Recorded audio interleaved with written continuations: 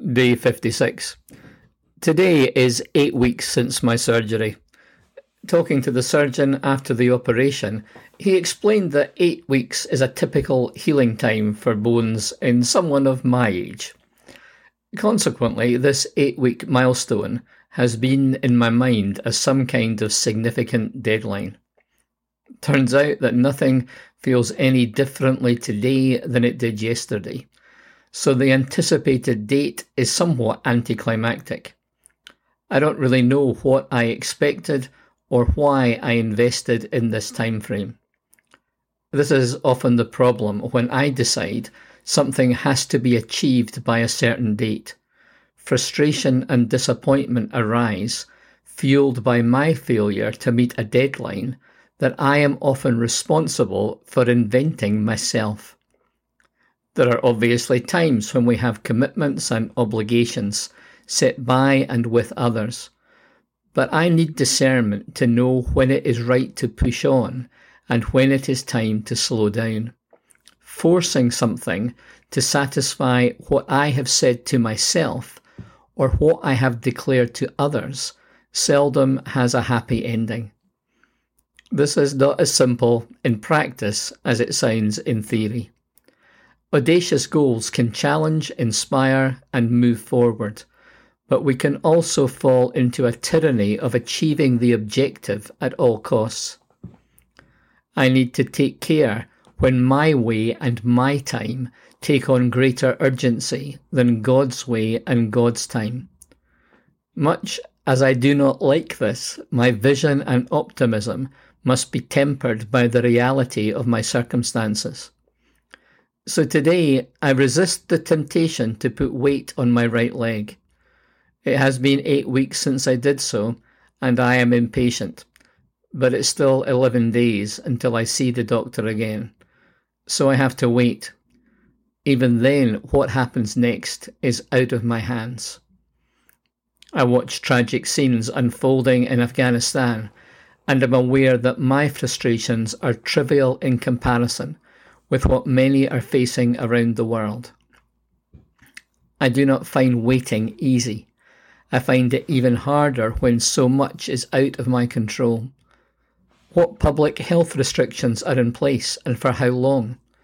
What travel limitations affect my plans and movements? When can I see my family and friends again?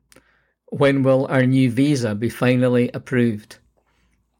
I need to remind myself that although most things are beyond my control, it does not mean they are out of control. I continue to believe that God is working out his purposes for humanity, and that I am counted in that number. The Lord is not the author of all things, but he is never surprised by anything, and the final chapter has already been written, although it has still to be played out in history. So today I'm thankful, and I wait with hope. I'm thankful that I do not wait for a change of government policy, an end to disease and war, or to see a doctor, good as those things likely be. I wait for the Lord. As the psalmist puts it, I wait for the Lord, my whole being waits, and in his word I put my hope. I wait for the Lord, more than watchmen wait for the morning. More than watchmen wait for the morning.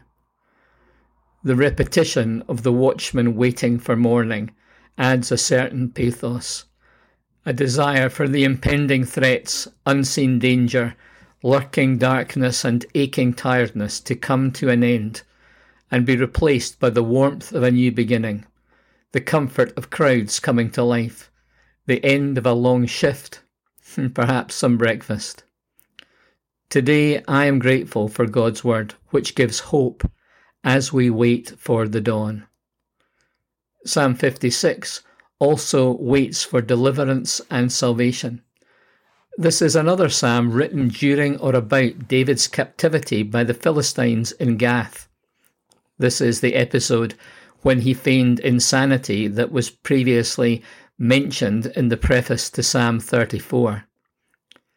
It's interesting to note that this experience of fear and failure provides several songs for the hymn book of God's people. It ends on a similar note to the verse I mentioned before about looking for the morning. A new dawn opens up the possibility of walking in the light. For you have delivered me from death, and my feet from stumbling, that I may walk before God in the light of life. This hope is hugely encouraging, but it comes in the context of threats, danger, and coordinated activity against him. David is attacked, accused, spied upon, and conspired against. He is in fear for his life, in misery, and in tears. Despite this litany of opposition and difficulty, David makes some great statements of faith. When he is afraid, he puts his trust in God. David is open about the fact that he experiences fear. He follows this up with that he trusts in God and is not afraid. He knows that God is for him and is with him and will overcome his enemies. So he waits, not marking time, but in hope and confidence that better days are coming. The difficulty he is in and the experience of having to wait actually strengthen his faith.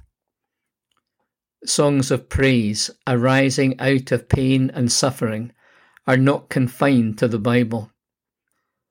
George Matheson was a Scottish minister whose progressive blindness led to his fiancée breaking off their engagement, and a very different set of challenges to face as he lost his sight altogether.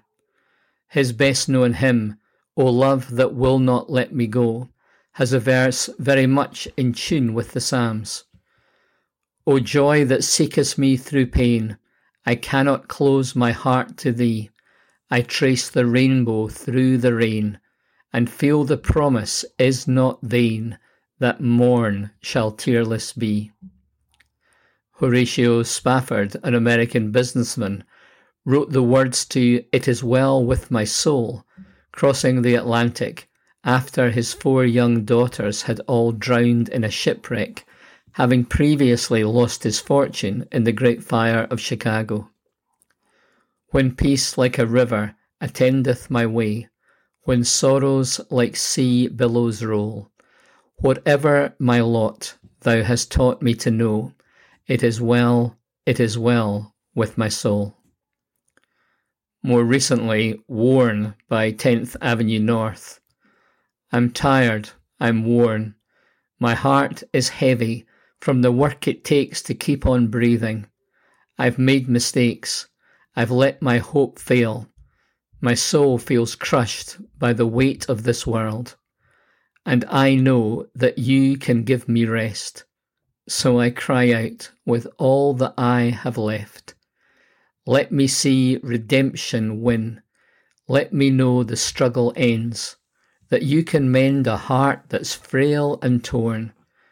I want to know a song can rise from the ashes of a broken life, and all that's dead inside can be reborn, 'cause I'm worn. I know I need to lift my eyes up, but I'm too weak. Life just won't let up. And I know that you can give me rest, so I cry out with all that I have left. Or Even If by Cutlass. Sometimes all we have to hold on to is what we know is true of who you are. So when the heartache hits like a hurricane, that could never change who you are, and we trust in who you are. Even if the healing doesn't come, and life falls apart, and dreams are still undone, you are God, you are good, forever faithful one. Waiting through pain, adversity, and frustration, we can still find something to sing about.